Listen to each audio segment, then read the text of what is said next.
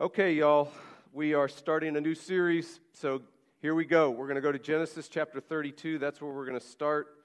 We're going to start with Jacob. I don't know what we're going to do next week. I think we might go to Job. I was thinking, let's start old and move. And I decided, no, I'm not going to put like any rhyme or reason to it, like some chronological order. I'm just going to do what I feel like doing it that week, whatever the Spirit leads. So this week he led to Jacob. Next week we'll see what it is. I think it might be Job. Or we could jump into Paul or even into Jesus. I don't know. We'll see.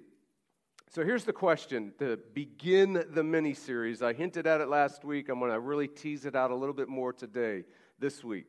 How has 7 to 8 months of crazy, right, and chaos with no end in sight, how has it impacted you personally?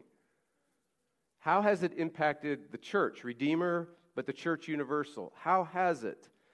And I mentioned that according to the experts, church experts, the church universally so. Here, I know as a pastor, I know what we're feeling here, and I know what the church is feeling in Waco, and I know what the church is feeling from other pastors that I have close relationships with, and the networks that are out there, obviously, and with our own denomination, and just being a normal, ordinary person who just walks around and listens and knows what's going on, just like you do, right? According to the experts, according to everybody, the church universally feels disconnected from God, disconnected from meaningful relationships, disconnected from mission. That's the universal feeling. So the question is why, and I just want to suggest there might be two possible answers before we get into what we're going to look at today, just to set up a series. Here's possible reason number one. The crazy, the chaos reveals what's already there. We've used this illustration over and over again when I've talked about this cup where your fist hits the cup and water spills on the ground. And I ask you, why is there water on the ground? You say, because the fist hit the cup. And I say, yeah, not exactly.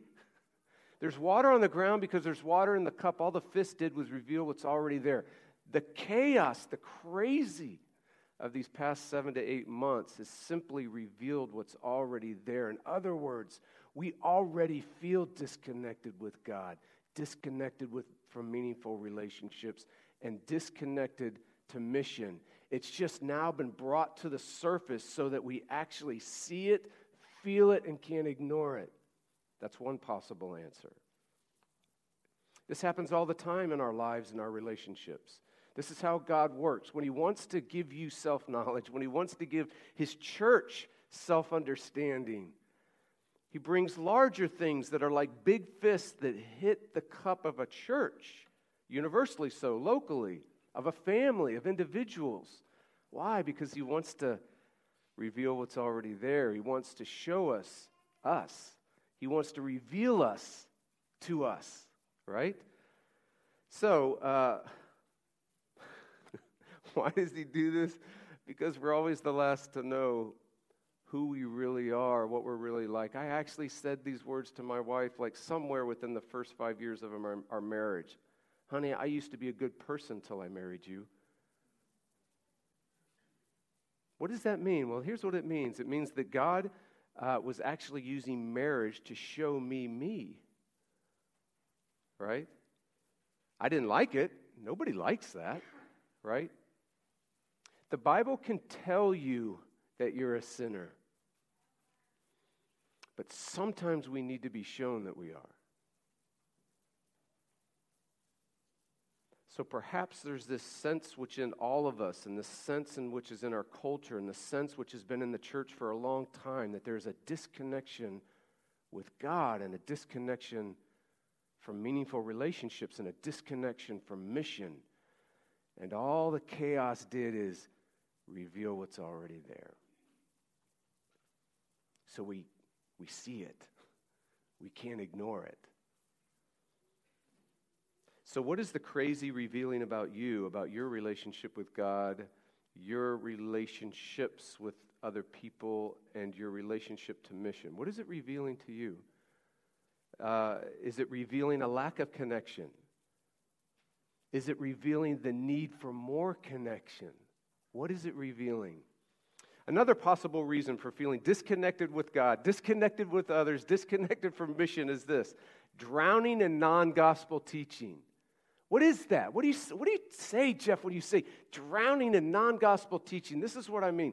Drowning in law teaching. And I mean the real law teaching, like the law from the Bible. And then there's good advice teaching, which is kind of the stuff that we kind of think is just good, whether it's spiritual, whether it's wise, whether it's political, whether it's ideological, right? That's good advice kind of teaching. Drowning in law teaching, drowning in religious teaching, drowning in how to fix yourself teaching, how to be spiritual teaching, how to be a good Christian teaching, how to fix the culture teaching, how to fix race relations teaching, how to fix poverty teaching, how to fix a culture teaching, how to fix the state teaching, drowning in non-gospel teaching.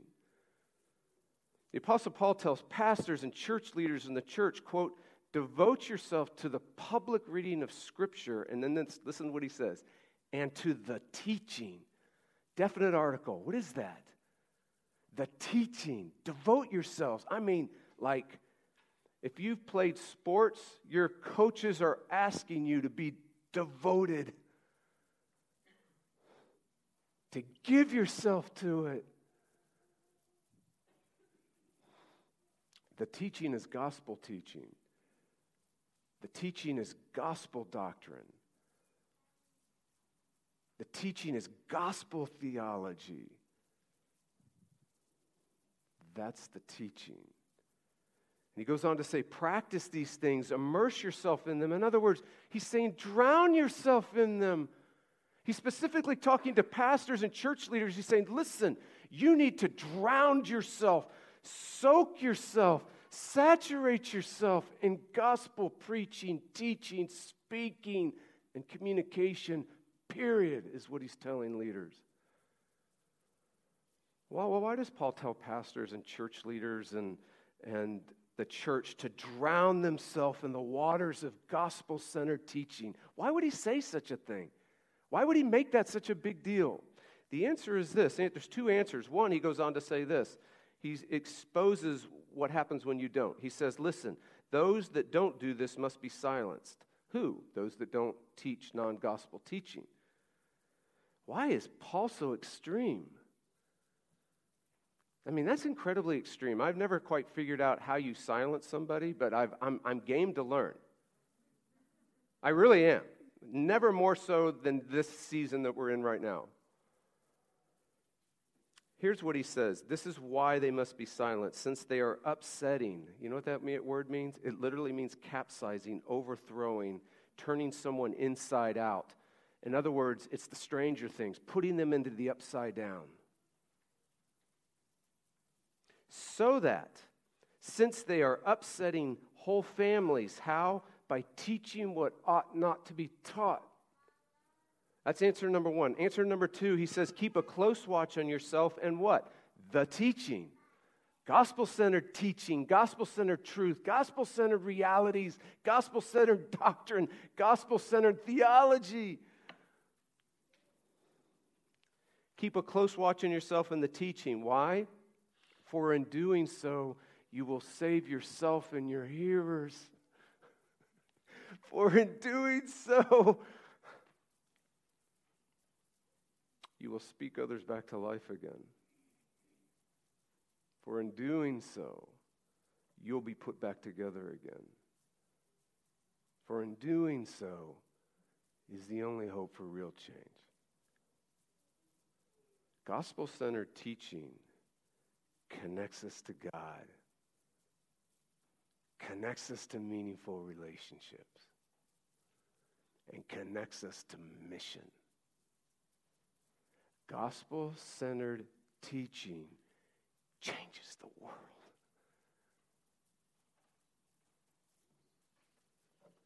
So what are some areas of non-gospel teaching in the church today, in these past 7 to 8 months possibly, that are confusing, they're chaotic, and they're weird? I've just been creating a running list. I listen to podcasts. I listen to, people are quick to show me social media stuff because I'm not on social media. Thank God I'm not on social media. I'd be such a jerk. So anyhow, here's some areas. I'm just going to run through these, and then we're going to get into this text, I promise. Areas dealing with core Christianity. Those are some areas, some non-gospel teaching that's going on right now that's so confusing to us, so chaotic to us, so weird to us. Like, what is the Bible? Like, what does the Bible do? Like, how do you read the Bible? Like, what's the Bible really about? Okay, that kind of stuff. Other areas of core Christianity, like, how do you actually connect with God? I mean, seriously, how does that happen? How do you experience God? And then what's the difference between law teaching and gospel teaching? Law teaching means like the law that God actually gives, and then plus the good advice teaching that we're so free to give. What's the difference between law teaching and gospel teaching? And what happens when you confuse them?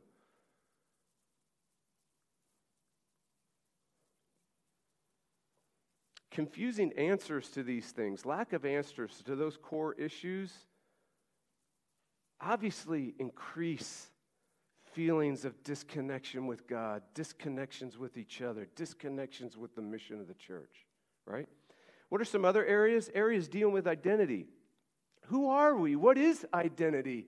What's the identity of others of a different race? What's the church? Who is the church?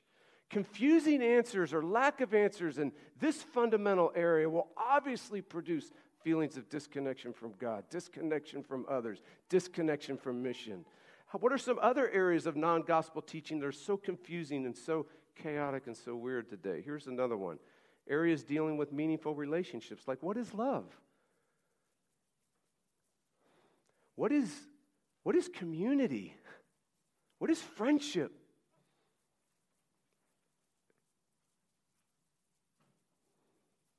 Is it a cafeteria? Is it bail when it gets difficult? Is it loyal? What is it? Confusing answers or lack of answers here obviously will increase feelings of disconnection with God, disconnection with others, disconnection with mission. What are some other issues? I'm going to run through these really quick. Areas dealing with justice. Whose justice? What is justice? What is racism? What is sin? What is the universal human condition? What is the universal human need? What are another areas? I think this is an area. What about areas dealing with change? What is change? How do you change? What does change look like? How does it happen? How do hearts change? How do relationships change? How does a culture change? How do homes change? How does the workplace change? How does race relations change? How do we change? Confusing answers or lack of answers here obviously produce feelings of disconnection with God, others, mission. Lastly, this is a new one because even one of my heroes, I'm like, what is this? Confusing areas dealing with church and state, what Augustine would call the city of man and the city of God, what the church historically is called the kingdom of God and the kingdom of man. What is the state? What is the church? What's the mission of the state? What's the mission of the church? What's the tools or the instrument of the state? What's the tools or the instrument of the church? What does a good citizen look like, and what does a good church member look like? And what happens when they get all mixed up?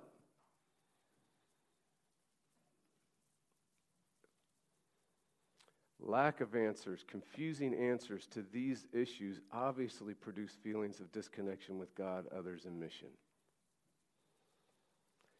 So, to address these, we are starting a mini-series starting today to address this feeling of disconnection with God, disconnection with people, disconnection with mission, a mini-series on stories from the dark.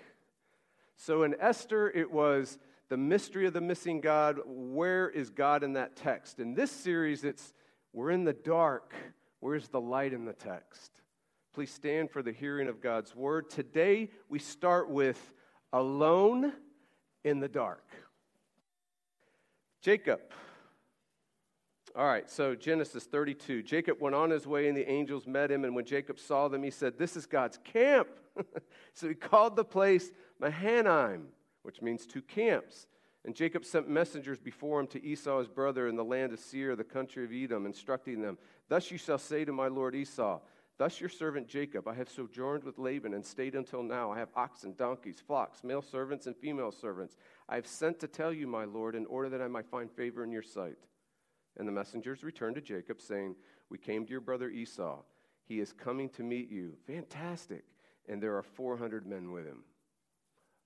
Oh, an army. Then Jacob was greatly afraid and distressed. He divided the people who were with him and the flocks and the herds and the camels into two camps. That's interesting. Thinking, if Esau comes to the one camp and attacks it, then the camp that is left will escape. And Jacob said, "O God of my father Abraham and God of father Isaac, O Lord, who said to me," this is the first time Jacob prays in all of Genesis, just so we're clear on that. "Return to your country and to your kindred, that I may do you good, that I may do you good." That's what you told me. "I'm not worthy of the least of all the deeds of your steadfast love and your faithfulness that you've shown to your servant. For with only my staff I crossed this Jordan, and now I become two camps. Please deliver me from the hand of my brother, from the hand of Esau, for I fear him that he may come and attack me, the mothers and the children. But you said, God, you said, I surely will do good to you and make your offspring as the sand of the sea, which cannot be numbered for the multitude." So he stayed there that night, and from what he had with him, he took a present for his brother Esau. Now let's jump to verse 22. That same night he arose and took his two wives, his two female servants, and his 11 children, crossed the ford at Jabbok. Then he took them and sent them across the stream and everything else that he had, and Jacob was left alone. And a man wrestled with him until the breaking of the day. When the man saw that he did not prevail against Jacob, he touched his hip socket, and Jacob's hip was put out of joint. It literally blew his hip. And he wrestled with him. And then he said, "Let me go, for the day has broken." But Jacob said, "I will not let you go unless you bless me." And he said to him, "What is your name?" And he said, "What is my name? Jacob." Then he said, "No, your name shall no longer be Jacob, but Israel, for you have striven, you have wrestled, you have struggled with God and with men and have prevailed." Then Jacob asked him, "Please tell me your name." But he said, "Why is it that you ask my name?" And there he blessed him. So Jacob called the name of the place Peniel, saying, "For I have seen God face to face, and yet my life has been delivered." The sun rose upon him as he passed Penuel, limping because of his hip. Therefore, to this day, the people of Israel do not eat the sinew of the thigh that is on the hip socket, because he touched the socket of Jacob's hip and the sinew of his thigh, on the sinew of his thigh. This is the word of the Lord. Please be seated. Lord, we ask that you would speak us back to life again. We thank you that your words, the teaching, is what changes us, what changes our relationships, which changes the world. And so, Lord, and it's not just we're hearing it, so this is a great thing. Your church, classical Christianity, your church through the ages have said that it doesn't matter if there's 10 people here or there's 6,000 people here or in other places all over the world, that when the teaching is communicated, you're at work in the world. So, Lord, work in Jesus' name, amen. All right, y'all, look at verse 6. It says, "And the messengers returned to Jacob, saying, We came to your brother Esau. He's coming to meet you, and there are 400 men with him."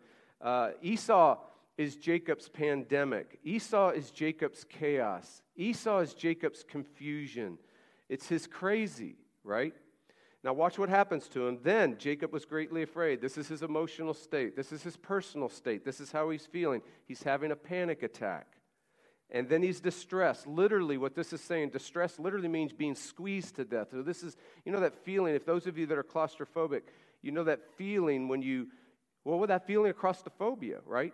You're so pressed in. Pete tells the story how he was in this place called the birth canal, which was some place that he was what do you call it when you spelunking or whatever he was saying, but he was in it and he was already freaking out. He's going in what's called the birth canal. He had everybody talk him into do it. All his buddies talked him into do it. And he says while he was crawling and it was getting smaller and smaller, all of a sudden he felt this little pebble roll from his belt up to his chest and pin him in the birth canal in a mountain, like, I don't know how far down. And he freaked out. Can you imagine? Just even talking about it freaks me out right now. The whole weight of the mountain and the world pushing you in. That's distress. Your world shrinks. It just gets real small. You just are pressed in. That's why in the Bible it says, I put you in wide open places, right? Because nobody likes closed-in places. Nobody. Look at Genesis 32:13. So he stayed there the night. Night in the Bible is never a good thing. The night in the Bible is always an image. It's a metaphor of doom and terror and horror and disaster, distress, chaos, right? Verse 21 of 32, and he himself stayed that night. So night again in the camp.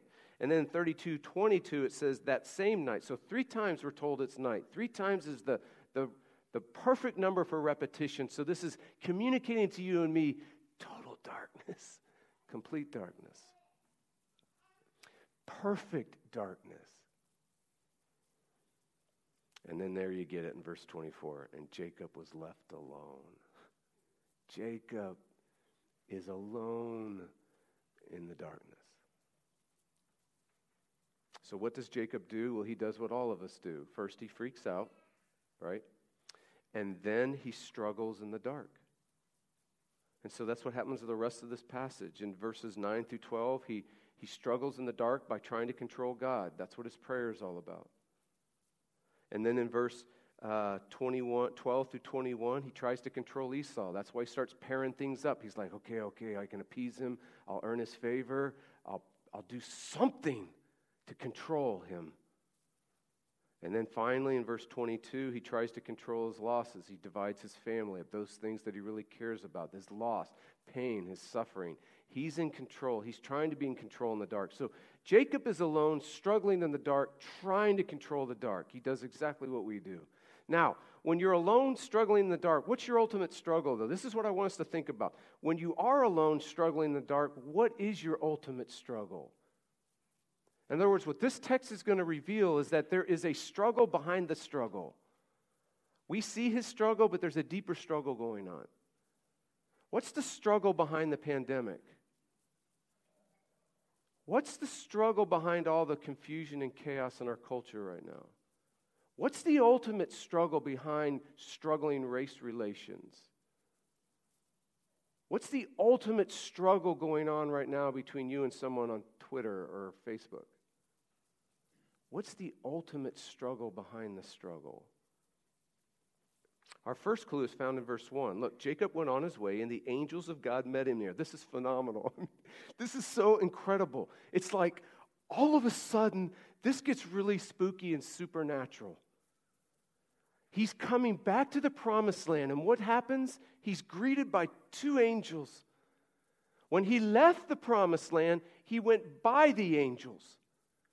It kind of harkens back to, remember when in paradise, when the fall happened and Adam and Eve were kicked out of paradise, there were 2 angels that stood in the way for no one could come back into paradise. In other words, wherever God localizes his presence, it's to be guarded because the concentrations of holiness are so immense and so powerful. If you got near it, it'd obliterate you. And so what's happening here is that God has localized his presence on earth in a place called the Promised Land. And so he put angels around the borders. This is wild. And Jacob saw them, and he said, this is God's camp. So he called the name of that place Mahanaim, which means 2 camps. So what's going on? Well, one Genesis scholar explains it this way, a guy named E. Fox. From this starting point, everything is subsequently a matter of two camps or two levels, the divine and the human. This is the key to understanding everything that follows. In other words, what's happening here is that right at the beginning of this text, you're given two lenses to look at this text. You're given two levels to look at this text. You're going to look at the level on the human level, and you're going to see what's going on with Jacob. But the text is actually asking you and me to open our eyes to another level. The invisible world. The divine level. So in camp 1, you have Jacob lens. And in camp 1, you hear Jacob say, I'm alone in the dark. And then on camp 2, you have the divine lens, which says, open your eyes, there's more going on. So the second clue behind the struggle, the second clue of the struggle behind the struggle is found in verse 24. And Jacob was left alone, and a man wrestled with him. Literally, this is great. The man got dusty with him. Because if you're going to wrestle, you're going to get on the ground. It's ground and pound, right? You're on the ground. You get dusty. The man got dusty with him. This is close quarter combat. Greco-Roman wrestling, whatever. This might be the beginning of Greco-Roman wrestling. I don't know. Although the Greeks and the Romans weren't around then. Who is this mysterious man? The author is intentionally foggy about him, but again, just like the angels, we're given some breadcrumbs to say, open your eyes and look a little more, right? The author is intentionally foggy, but whoever this man is, he has superhuman power. And it's like he has such superhuman power, you can tell he's holding himself back because he doesn't strike Jacob's hip. He doesn't punch Jacob's hip. Gently touches Jacob's hip and rips it out of socket and permanently disables him for the rest of his life. Superhuman power. The next clue is that whoever he is, he can't be seen. He's telling Jacob, hey man, you got to let me go, dude. The sun's coming up. I cannot be around when the sun comes up with you. Why? Well, Jacob finally figures that out, doesn't he? Because throughout the whole Old Testament, there's only one person you can't see in the day. There's only one person you can't see face to face. You can see angels. You can see all of creation. You can see demons. You can see the paranormal world. You can see the glorious world. There's one being, though, that cannot be seen, and that's God. Verse 30, I have seen the face of God, and yet I lived. Who is this mysterious man? Who is this man that Jacob is wrestling, getting dusty with? It's God himself. I mean, just let that sink in just for a little bit. He's wrestling with God. So what's going on? What's the point of all this, y'all? What's the point of wrestling with God? What is it? Here's the point. The point of this text is that Jacob has been wrestling his whole life. Jacob has been struggling his whole life for something. And whatever that something is, it's the struggle behind all the struggles. Jacob has been struggling his whole life for something, and whatever that struggle is, it's the struggle behind the pandemic. Whatever that struggle is, it's the struggle behind cultural chaos. Whatever that struggle is, it's the struggle behind feeling disconnected from God, disconnected from people, disconnected from mission. It's the ultimate struggle, whatever the struggle is. What is the ultimate struggle? Well, we first meet Jacob. He's wrestling. He's struggling with who? Esau. This is so phenomenal. When is he struggling with Esau? We're told in his mother's womb. Two twins struggling. What were they struggling for? Even then, the text is saying to be the firstborn son. Well, what is the firstborn son? Who is the firstborn son? The firstborn son is the blessed son. And we're told way back, given insight into the struggle behind the struggle for Jacob. He's been struggling his whole life for blessing. He's been struggling his whole life to be blessed. Then we see Jacob, we watch him wrestle with his father's love. He wants his father's love so desperately, but Esau gets it. One writer says it this way: there are few things more wounding to a son than a father favoring one son over another. Jacob has been struggling his whole life for a blessing. Now we watch Jacob struggle, and by the time we get to this point, we've watched him now throughout Genesis. If we read this story, we watch him struggle for his father's formal affirmation. This is so weird. It's like he doesn't have it like in reality and spontaneity in the heart, his father's love, but he goes after his father's formal affirmation. And this is where it gets a little creepy, because what he does is, it should have gone to Esau because Esau's the firstborn son, but Jacob disguises himself, pretends to be Esau. And of course that wrecks everything, and so he has to flee for his life. And you got to ask yourself, why would someone wreck their relationship with their father, whatever was left, wreck their relationship with their brother, whatever was left, lose the relationship they have with their mom, lose the relationship they have with their community, lose the relationship they have with a whole nation for a ritual, ceremonial affirmation? One scholar says it this way: under even false pretenses, he longed to hear his father say, "I delight in you more than anyone else in the world." Jacob has been struggling for a blessing his whole life. And then finally we watch Jacob struggle with a dude named Laban. This guy's he's an interesting guy. Well, why was he struggling with Laban? Because he wanted Laban's daughter, a girl named Rachel. And when he saw Rachel, he thought, she will bless me. Her beauty will bless me, because he loved her beauty. Her love will bless me. Jacob struggled for a blessing his whole life. This is the ultimate struggle behind all your struggles. This is the ultimate struggle behind all my struggles. This is the ultimate struggle behind all our cultural struggles, racial struggles, political struggles, pandemic struggles. Verse 26, then he, who's this he? The mysterious man said, "Let me go, for the day has broken." But Jacob said, "I will not let you go unless you bless me." And he said to him, "What is your name?" The mysterious man says that. "What is your name?" Now Jacob's name means what? The deceiver.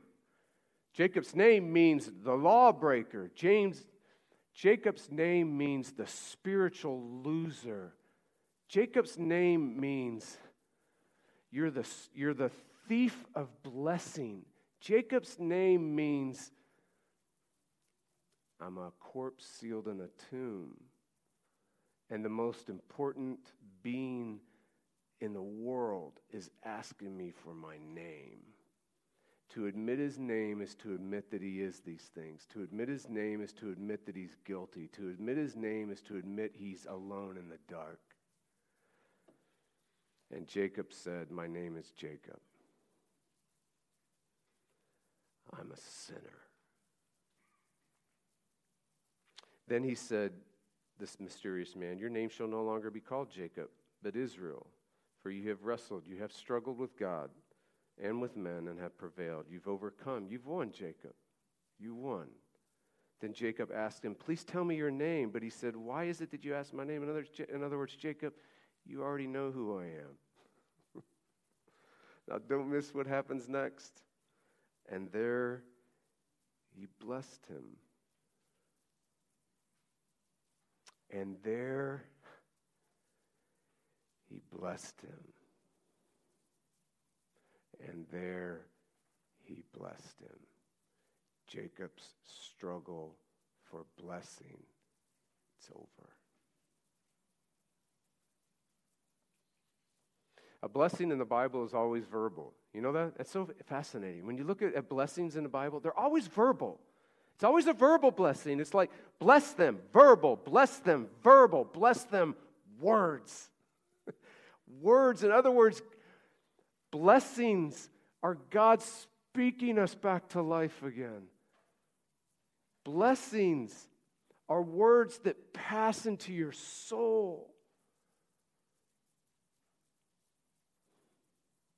A blessing goes down deep into the roots of who you are. It goes down deep into the roots of your very being and changes you.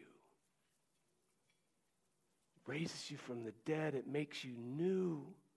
Transforms you, whatever word you want to call it. It turns your night into day.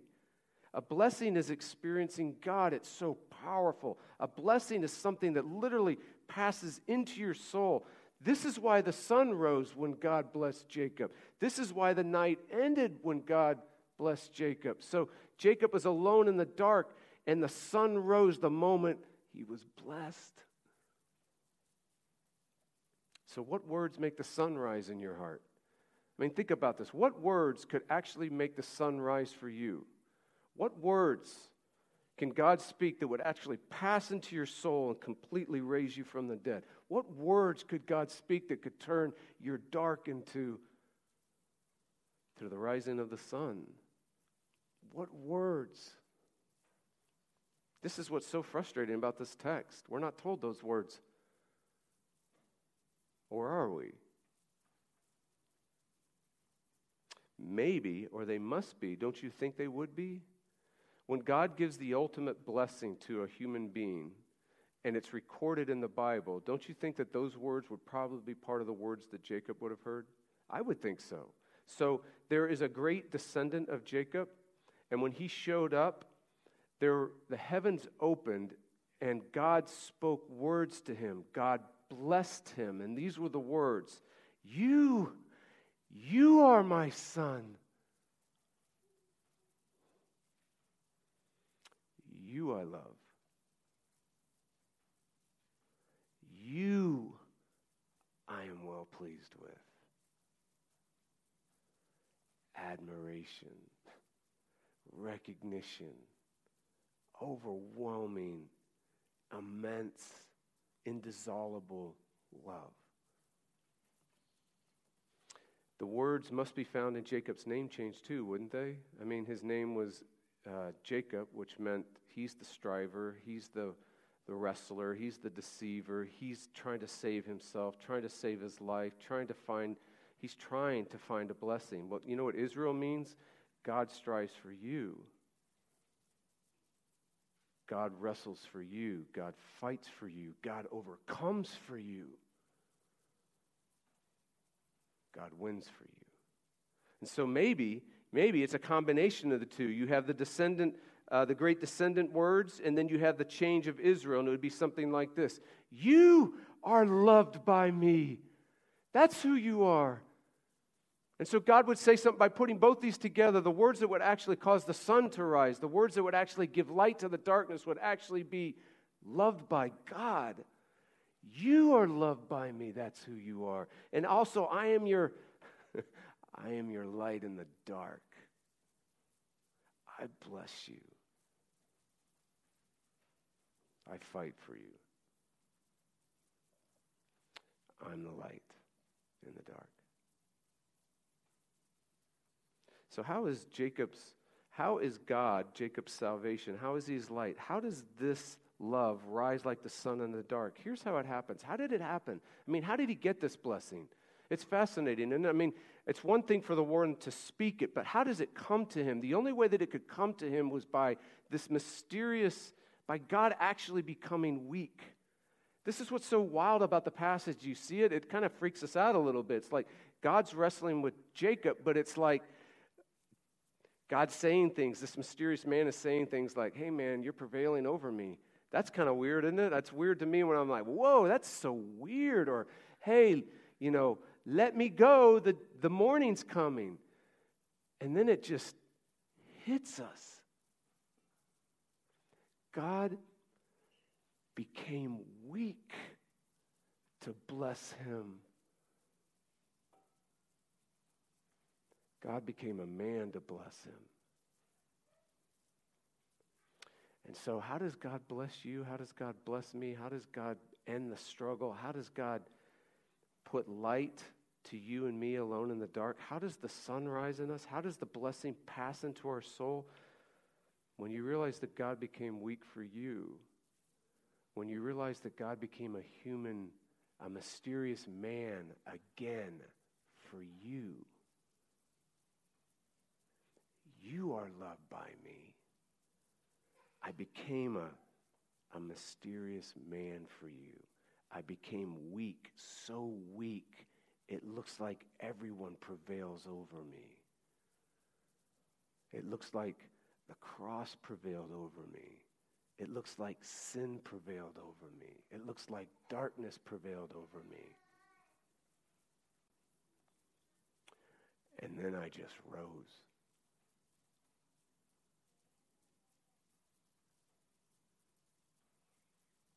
You are loved by me. You are my daughter. You are my son.